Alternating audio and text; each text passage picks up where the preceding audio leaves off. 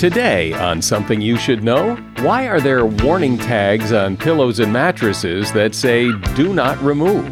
Then, if you've ever had trouble sleeping, you'll want to hear the very latest on how to sleep better.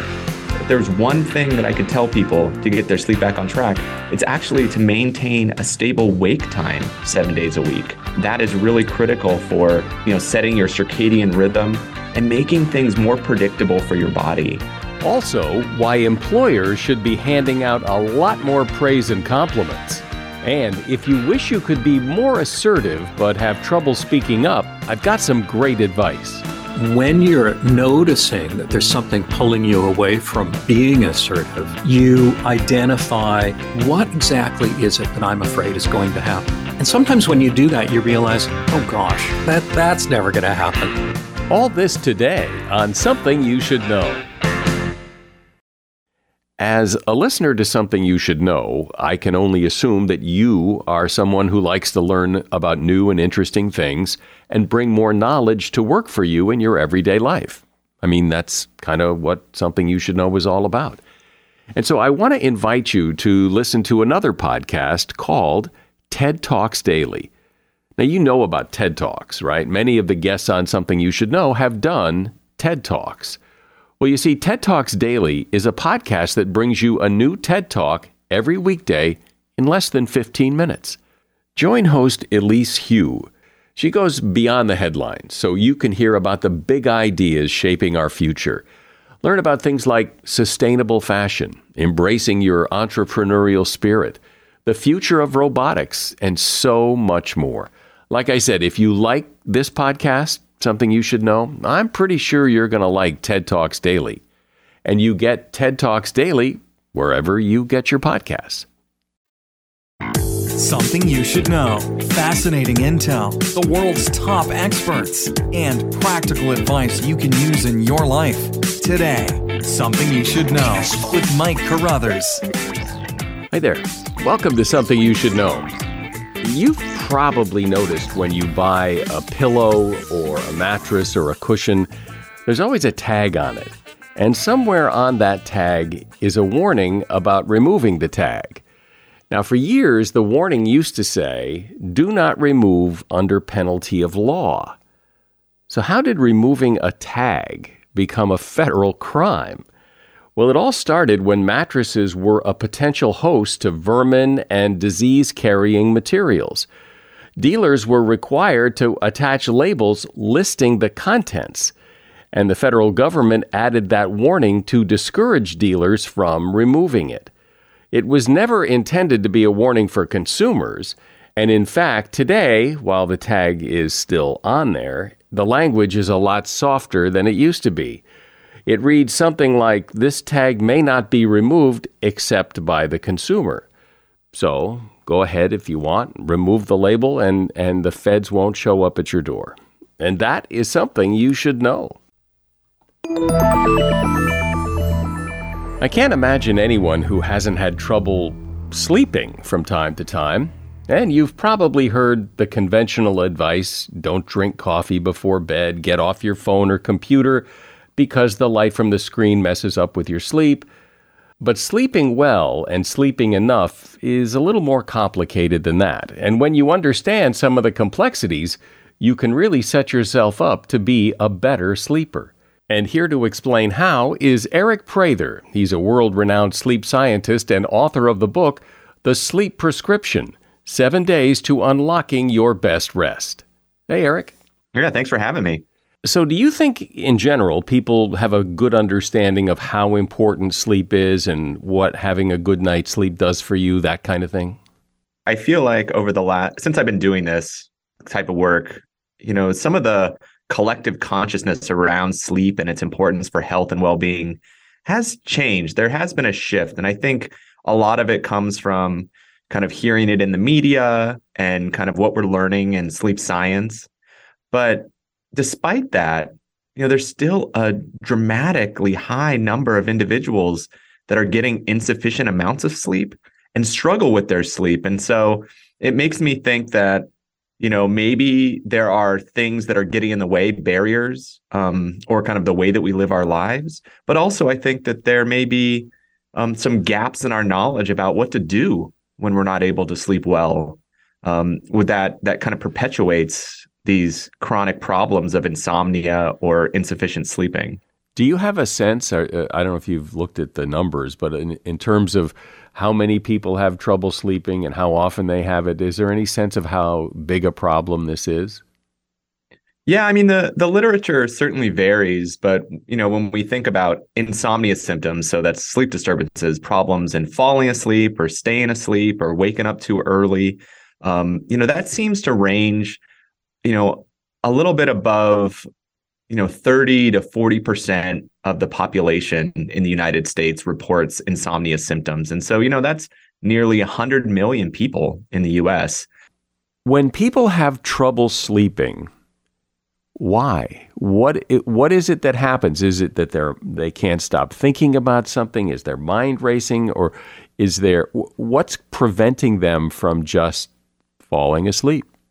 Yeah, that's a really great question. The most common model for insomnia is called the 3P model.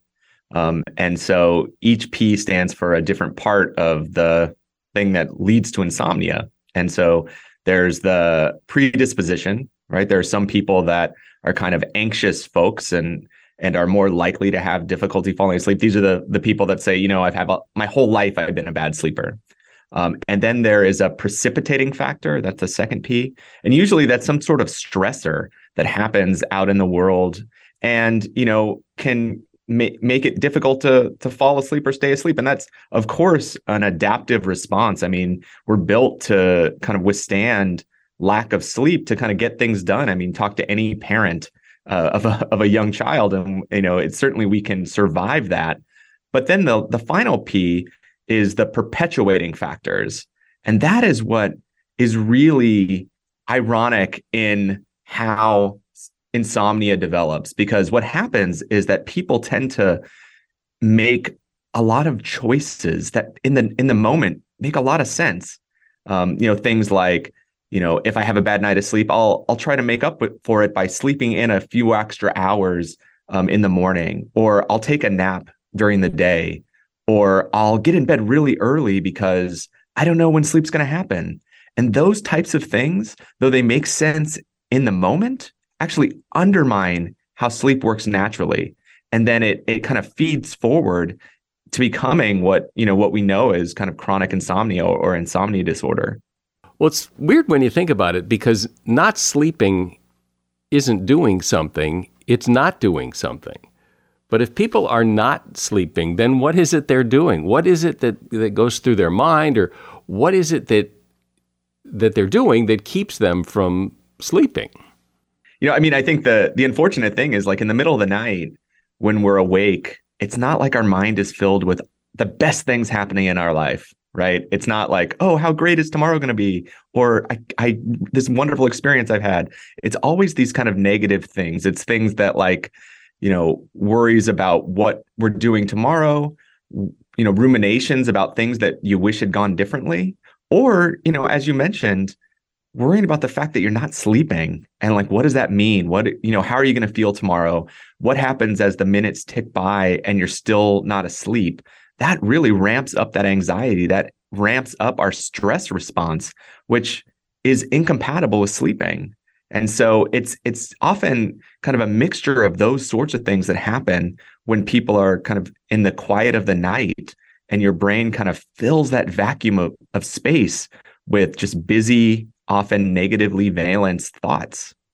I imagine everyone has heard the warnings about the connection between screens and sleep, that the blue light from your TV or your iPad or your computer or your phone, that if you are looking at those things before you go to bed, that will interfere with your sleep. Can you talk about that? Absolutely. So, one of the key pieces of our sleep regulation is our circadian rhythm. Okay. And when the sun goes down and it gets close to bedtime, your brain starts releasing melatonin, right? Like, lots of people have heard of melatonin. It's often a supplement that people use, but we make it, and it's released from our pineal gland in our brain. one of the things that happens when people are exposed to blue light, that frequency of light, is it can actually shut down the release of that hormone. And so the thought is that, when people are exposed to that, it actually makes it difficult to fall asleep because you don't have this melatonin release. And there's some kind of compelling science to suggest that that can happen physiologically. And some people might be more sensitive to that than others. My concern is that there is a lot of focus on the blue light. And so, devices now have night shift filters where we can kind of filter out that, or there are glasses that people can wear that will protect them from that. But when it comes to sleeping, it's often the content that people are consuming that is actually engaging their brain and keeping them from falling asleep. So even when the blue light is taken out of the equation, people have difficulty falling asleep when they're on social media, when they're on their computer working, when they're watching engaging shows. I mean, I certainly have engaged in those sorts of things, and it can be difficult to fall asleep. And part of it is, or a big piece of it is that, particularly when it comes to the internet and social media, it's developed and designed to keep you engaged, right? It activates that reward system in your brain that keeps you coming back. And that experience is, the enemy of sleep, right? Sleep is something about kind of letting go and not engaging in those sorts of activities. And so it's not just about blue light. There is certainly some evidence to suggest that it can get in the way, and it certainly can downregulate your melatonin release. But, if I had to put my money on a thing to work on when it comes to those types of activities, it would be around the content. I've often thought that when people have trouble sleeping, they kind of approach the problem the wrong way, in the sense that they think about what am I doing wrong? What's the thing I need to avoid in order to sleep better? Rather than look at the question of, okay, if I really want a good night's sleep, what are the things I need to do to facilitate a good night's sleep? So what are they?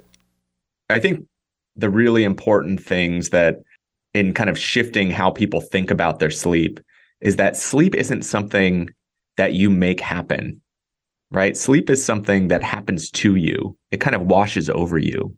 And so oftentimes the effort that people put in and the angst that they experience to try to make it happen actually really gets in the way of it happening naturally. But, on any given night, there are obviously things that you can do to kind of put yourself in the best position to have a restful night's sleep. The first is, ensuring that you have an ample transition, right? We need to demarcate the time from the day to when you're kind of winding down for bed.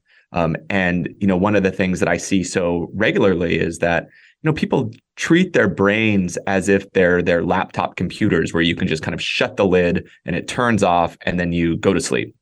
And it turns out that's just not how it works, And so, I really suggest that people carve out a good transition time. And this is, range an hour, maybe 2 hours, where you can really relax and do something, kind for yourself, things that are positive and kind of low arousal, kind of relaxation type activities. And those can be personal, but it's really important to have those in place, as it will cue your body that it's time for rest and you can get the restorative sleep you need. The second thing is that you don't want to go to bed unless you're sleepy. All right. And so it turns out in cognitive behavioral therapy for insomnia, which is what we do in our clinic here at UCSF, we often end up pushing people's bedtimes back later as a way of trying to increase their sleep drive. The second thing that is really important for regulating our sleep. So I mentioned the circadian rhythm, but our sleep drive is the second one. And so by pushing your bedtime later, it ensures that you have that sleepiness on board so that you can fall asleep quickly and often kind of experience more restorative, consolidated sleep. And so, you want to have the transition, and you just don't want to get in bed prematurely. when you're not sleepy. And related to that is, the bed is kind of a shrine to sleep. It's not a workstation. It's not a place where you watch television. We always say in our clinic, the bed is for sleep and sex, and otherwise everything stays outside of it. And that's important for kind of cueing your body that this is what happens here, that I fall asleep here. And we have lots of environmental triggers in our lives that tell our brains and bodies what to do. And the bed is certainly one of them. We're talking about how to get a good night's sleep every night with sleep scientist Eric Prather, author of the book, The Sleep Prescription. So Eric, I've been places and been in like hotel rooms or at someone's home, and the room itself, there's something about the room that just makes sleep so much easier. So I imagine that there are a lot of things you could do to your own bedroom to make it more conducive to sleep. These are kind of the things that you constantly hear about as sleep hygiene, but are critical. So the things that I mentioned in trying to regulate people's sleep don't tend to work unless you also have a really well set up bedroom. And so this is kind of the things like keeping your bedroom dark, keeping it quiet. Some people use eye masks, some people use earplugs, some people use noise machines, white noise machines. And then the other one is temperature. Temperature is, our core body temperature has to drop as we sleep. And one of the things that facilitates that is keeping the room cool. And so it seems like, the sweet spot is somewhere between 60 and 67 degrees Fahrenheit. Certainly you want to ensure that you have, that you're warm enough. And, often layers are kind of the best way to go about this. But, those things combined with not getting into bed prematurely, making sure that you use the bed just for sleeping, and ensuring this transition put people in a pretty good position to sleep well. And then there are other things that happen that are not close to the bedtime window that seem to be really critical to help people sleep. The one that I tell everyone, first off, if there's one thing that I could tell people to get their sleep back on track, it's actually to maintain a stable wake time 7 days a week. That is really critical for, setting your circadian rhythm and making things more predictable for your body. What else is it that people do, maybe unknowingly, unwittingly, that actually sabotages their sleep?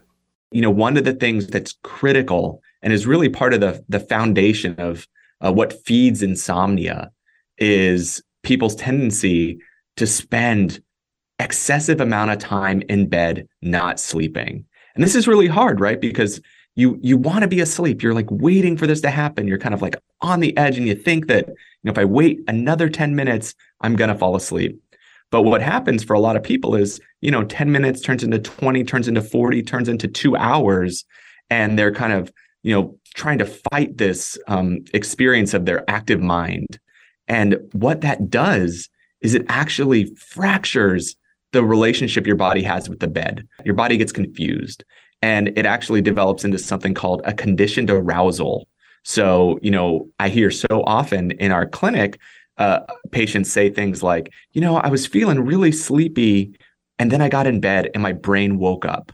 And that can happen both when you go to sleep, but also in the middle of the night. And it changes the experience. And so what you need to do is actually get out of bed. And it's challenging. No one loves doing this, but it's important because once you get out of bed, you do something quiet, relaxing, and then you want to get back in bed and try to go to sleep again. And what that will do is it will repair the relationship of kind of sleepiness and the bed. And over time will help you sleep more soundly. How big a problem is it when you mess up a night's sleep? People worry that, I'm not going to be able to function. It's going to be terrible. I'm going to be, prone to accidents because I didn't get my 8 hours. And we did a thing here not long ago on an episode, a quick thing about placebo sleep, that if people think they slept well, they tend to do better. And if they think they didn't, they tend not to. But what's the damage done from a bad night's sleep? Yeah, that's a great question. And that's a great point around placebo sleep. Certainly at kind of the extreme end of sleep deprivation, it's clear that, our faculties are damaged, right? Cognitively, our reaction time, all of those sorts of things, our mood is impaired. But oftentimes, people do better than they think. And that's a really important part of helping people with insomnia is kind of tracking the data on, when you had a bad night of sleep, like how'd you do during the day? And when you had a good night of sleep, how'd you do during the day? And it turns out if you track that over time, our sleep doesn't necessarily play a huge role in our functioning during the day, just in kind of normal day-to-day things. So that can be really important evidence for people that they don't need to be so distressed about a bad night's sleep because they're common. They happen to everybody, and we're actually really resilient against it. And that's just an important point to have people understand. And does it work that if you have a bad night's sleep, does that maybe help the next night go better because you're much more tired because you didn't sleep the night before? Or does it actually make it worse because you're now developing like a pattern of not sleeping at night? Yeah, it's definitely the former. I mean, our body is really good at compensating for lost sleep.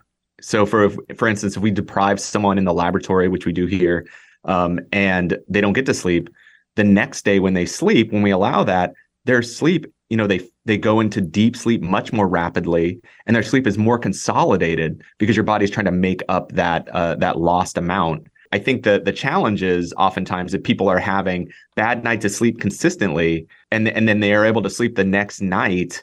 They don't want to go to bed prematurely, right? You don't want to kind of like go to bed several hours earlier, typically, because you can only make so much sleep. And so if you go to bed too early, your sleep is likely to be fragmented, or you're gonna wake up way earlier than you wanted to, because when you lose sleep, your body doesn't make up the same amount the following night, right? Just the quality is changed.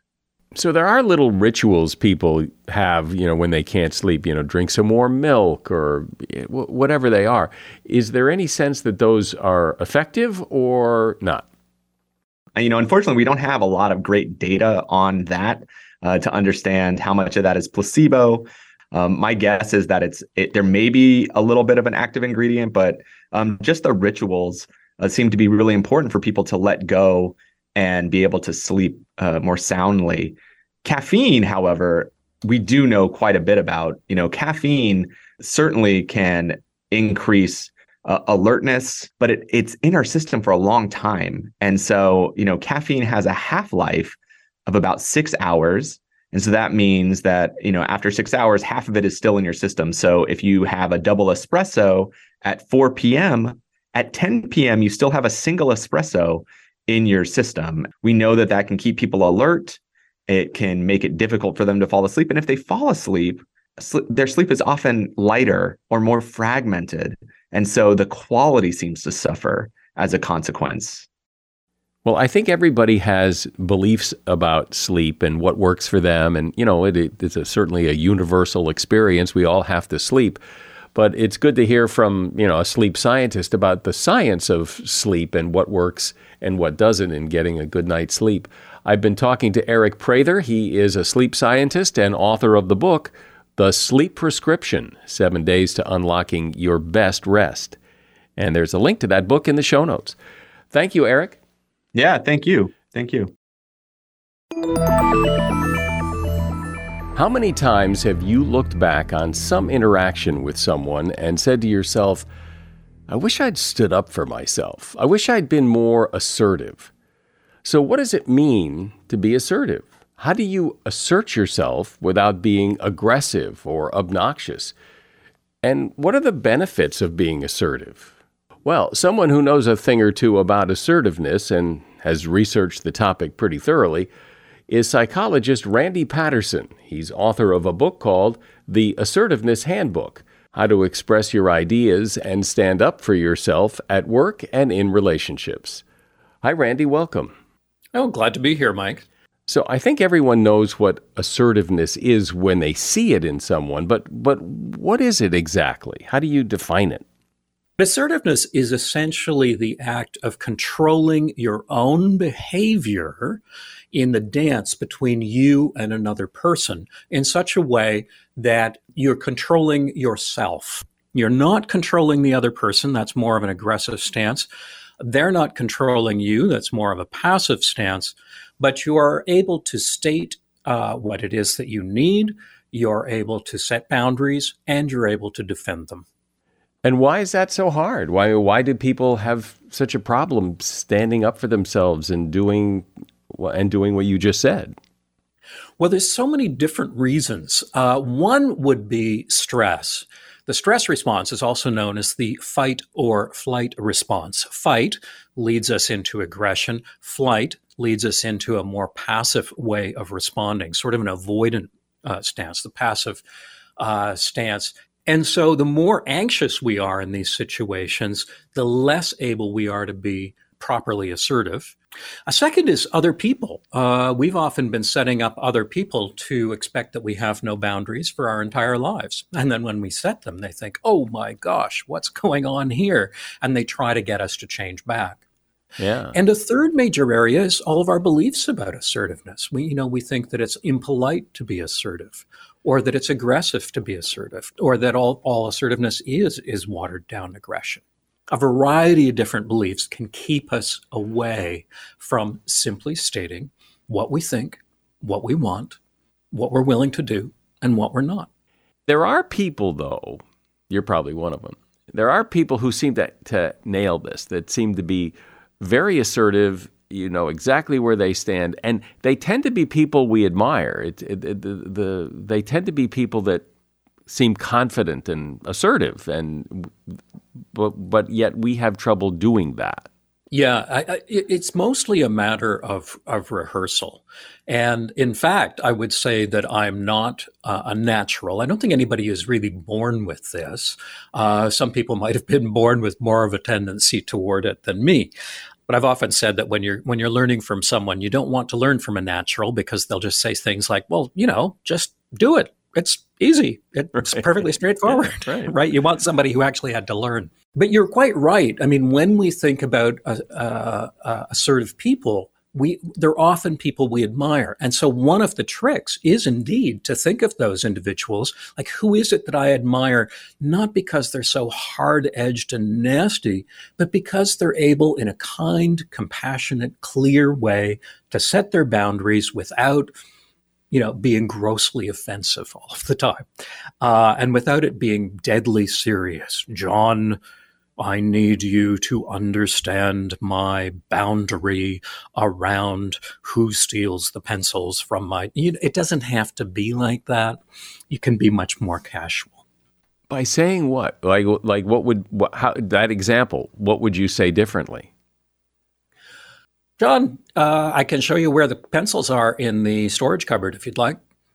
Might be a perfectly assertive thing to do. Another would be, I need the pencils, so do leave them here. Oh, I like that. But you don't really address the issue of that he's stealing your pencils. I'm dealing with the behavior, and the behavior rather than the person. One of the tricks with assertiveness is that you don't address the person's character at all. You don't say things like, I want you to be more respectful. I want you to be smarter. It's what do you want them to do? Leave the pencils here, please. But what if it's the case of you want to assert yourself about something because the other person agreed to do something and isn't doing it? So I want to be clear, you're not doing what you said you would do, and now I'm addressing the person, not the behavior. Well, I guess I'm addressing the behavior, but you know what I mean? There is something about the fact that somebody says they're going to do something and then they don't do it. It's time to talk about the person. Yeah. Although even in a situation like that, and this is where, it can be a little bit tricky to figure out, okay, how am I going to address this, and why it's often important to think it through before you're in that situation.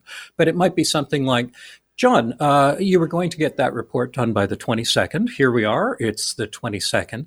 And what can you tell me about the progress of that report? Or, John, it seems that when you set estimates as to when work will be done, it tends not to happen. How can we change that? You'll notice that my responses tend to be quite brief. We can get into a discussion later, but it tends not to be a long speech. Yeah, that's probably an important point, because one of the things I think, I can think for myself here that being assertive is going to require that you really explain yourself, and it's going to get real heavy and deep here. And I like your way of just make it brief. I think the idea behind a lot of people is, if the other person comes back with something, I don't know what they're going to come back with, so I'd better have a whole script in advance and deliver the whole thing before they have a chance to say anything. Really, it's going to be a dialogue, probably, and you're going to have to do a little bit of improvisation. So you're going to have to come up with your point, know what your point is before you go into the encounter, make your point clearly, briefly, let the other person speak, and then be able to follow up. In addition to the words you say, when I think of an assertive person, I can see that person. There's a body language, there's a way they carry themselves. Is that part of it as well, do you think? Absolutely. Nonverbal behavior is really important. One of the things that I encourage people to do is go to a dog park and look at the dogs, and you can tell which are the alpha dogs and which are the beta dogs, if you like. And we're not after alpha aggressiveness, so we're not after the, sneering, masterly person. I'm sure we can think of examples from public life. But we're after something that's kind, clear, and as though we are treating the other person like an equal. But the passive behavior, you can really see it in somebody when they're giving it off. They're making themselves small. They may be rotating their shoulders inward slightly to, in effect, decrease their width. They may be decreasing their height by hunching down and turtling their neck a little bit. They may be looking up from under their eyebrows. An aggressive person, of course, may be leaning in, making themselves look large as though they're dealing with a marauding cougar or something, and spluttering, or they may be pulled back. My perfect example of this is Severus Snape from the Hogwarts movies, the Harry Potter movies. This, Mr. Potter, could you please manage to do your job? That's all that I'm really asking you to do. It's quite, pulled back, fluent, and icy. So these nonverbal styles, both in voice, so it sounds like that would be verbal, but in fact it's nonverbal. It's not the words, it's the way that the voice comes across, but also your posture really communicates things. Do you think Professor Snape is assertive or aggressive? No, that's icy aggression. So there's a sort of hot aggression and cold aggression, and Snape is a great example of cold aggression. He's probably the one that more people are familiar with than anything else. I'm trying to think of a good example of hot aggression, but it's sort of the red-faced, spluttering person who begins losing their facility with the language. And how do we refer to those aggressive people? We say that they've lost it. What it? What's the it? The it is control. They've lost control over the situation. They've lost control over themselves. Even though the point of aggression is to gain control, it actually loses it. The assertive posture is much more relaxed, much more casual. You look at coworkers, and if you had the volume turned down on a video, you'd think, oh, these are two friends talking about something.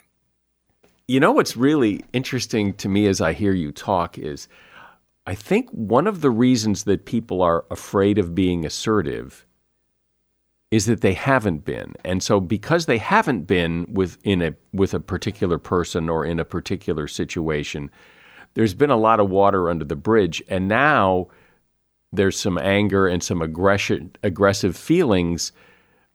But if they had been assertive in the very beginning, it would have been easier.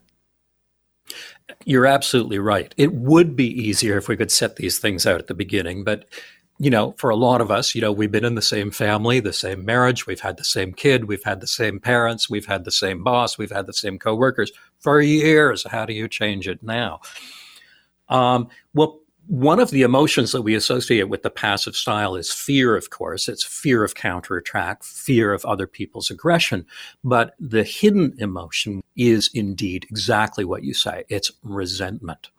Because, these people, they keep dumping work on my desk on Friday afternoons. I can't believe that they're so inconsiderate. This is such a toxic workplace, and so on, that resentment gets in the way of doing anything assertive. Yeah, because if you don't tell people what your boundaries are, well, then how are they going to know what they are? And also, it seems that the longer you're not assertive, the harder it is to be assertive, that people kind of peg you as, well, he's a kind of a passive person, so I don't really need to worry about him.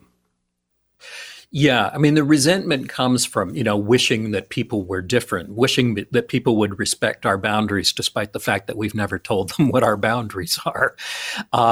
And we need to recognize that, expressing this anger is not going to have any utilitarian purpose whatsoever. It's not going to help in any sense. And that really, why is it that the people around me are using me? It's probably in large part because I allow myself to be used.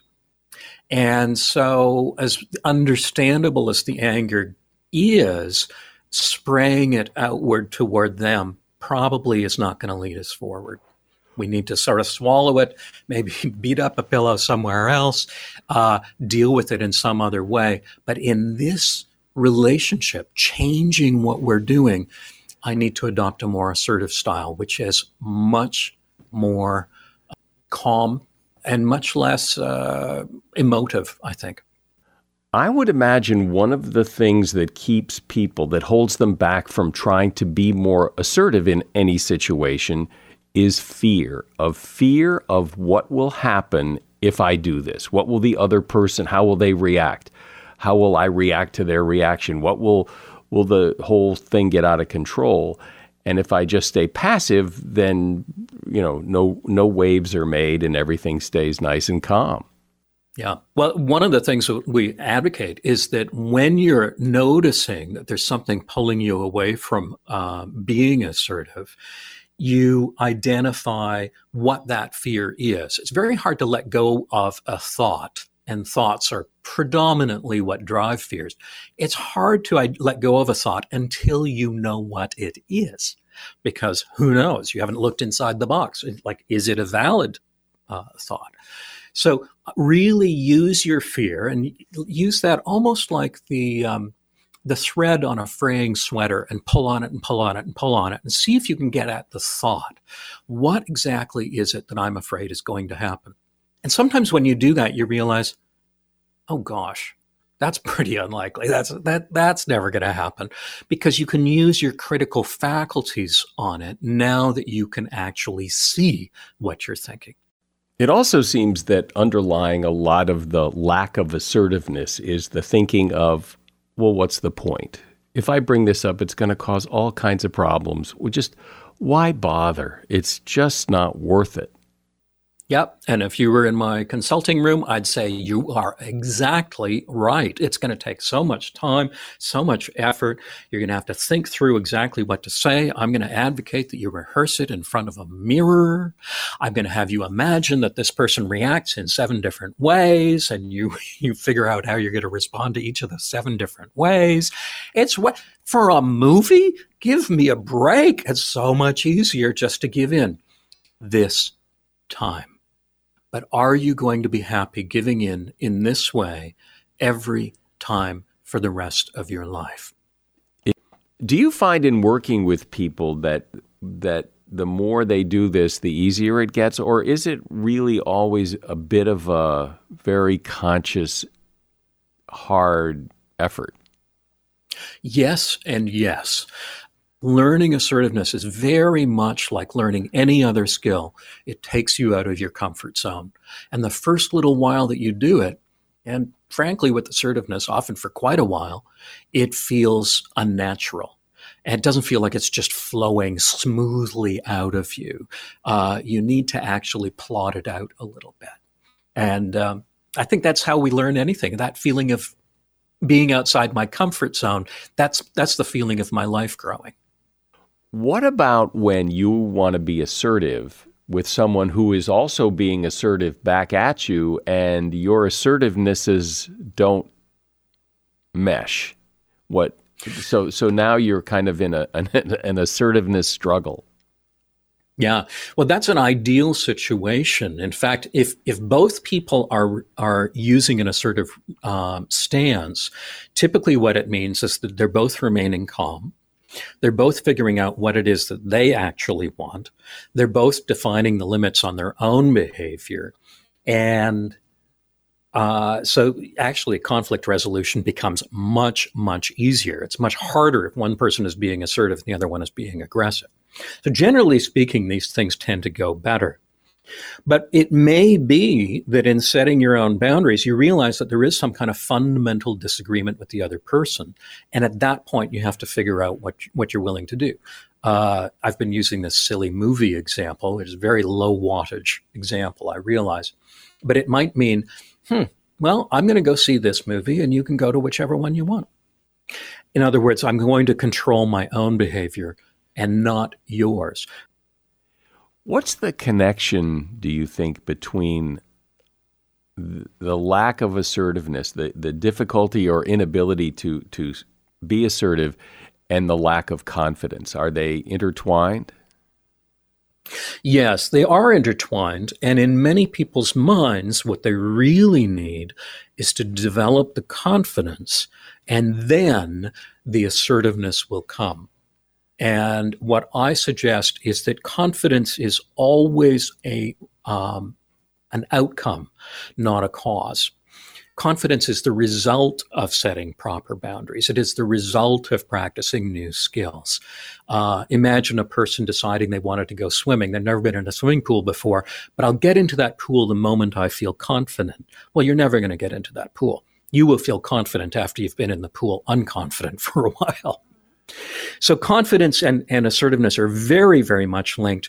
But if we wait for the confidence, the assertiveness will never come. When somebody wants to be assertive in the moment, when they're trying, what is it that they should keep in mind about what they're trying to accomplish here? To control yourself, your own behavior, and in effect, to be giving up on controlling other people's behavior. We often want to change the steps that other people are making in this dance. And what we need to do is refocus on our own feet and change our own steps instead. It's an ecological system. You change one thing, others will change as a result. You need to change what you have control over, and that's you. Well, it's a topic I think everyone has thought about, and I like how you made the differentiation, because I think what you said was that people sometimes think that being assertive is kind of a watered-down aggressive, but as you pointed out, those aggression and assertiveness are two mutually exclusive things. I've been talking to Randy Peterson. He's a psychologist and author of the book, The Assertiveness Handbook: How to Express Your Ideas and Stand Up for Yourself at Work and in Relationships. And there's a link to that book in the show notes. Appreciate you being here, Randy. Thanks. Well, thanks, Mike. This has been really fun. If you're the boss, you may want to hand out some more compliments today. There is a study that revealed that employees who receive positive feedback are more successful. For the study, adults were divided into 3 groups and asked to perform the same task as fast and accurately as possible. Once completed, the first group received praise and compliments individually. The second group had to watch others receive compliments, and the third group was on its own to self-evaluate. When asked to perform the test again, the group who had been praised individually significantly outperformed the other 2. The researchers explained that the brain perceives that compliment as like a mental paycheck. Most people tend to work harder when they feel valued, and that is something you should know. Ratings and reviews for podcasts are kind of like the fuel, and we always appreciate more fuel. So please, whatever platform you're listening on, you can probably leave a rating and or review, and it would be greatly appreciated. I'm Mike Carruthers. Thanks for listening today to Something You Should Know. The Bigger Pockets portfolio of podcasts are worthy of your investment. We're having a real conversation as real estate investors. New episodes available every day. It's important to buy where it makes money and not necessarily where you want to travel to. Bigger Pockets, On the Market, Rookie Real Estate, or Money Podcast. The purpose of flipping is to create more cash so then you can reinvest into other types of properties. The Bigger Pockets Podcast on YouTube or wherever you listen.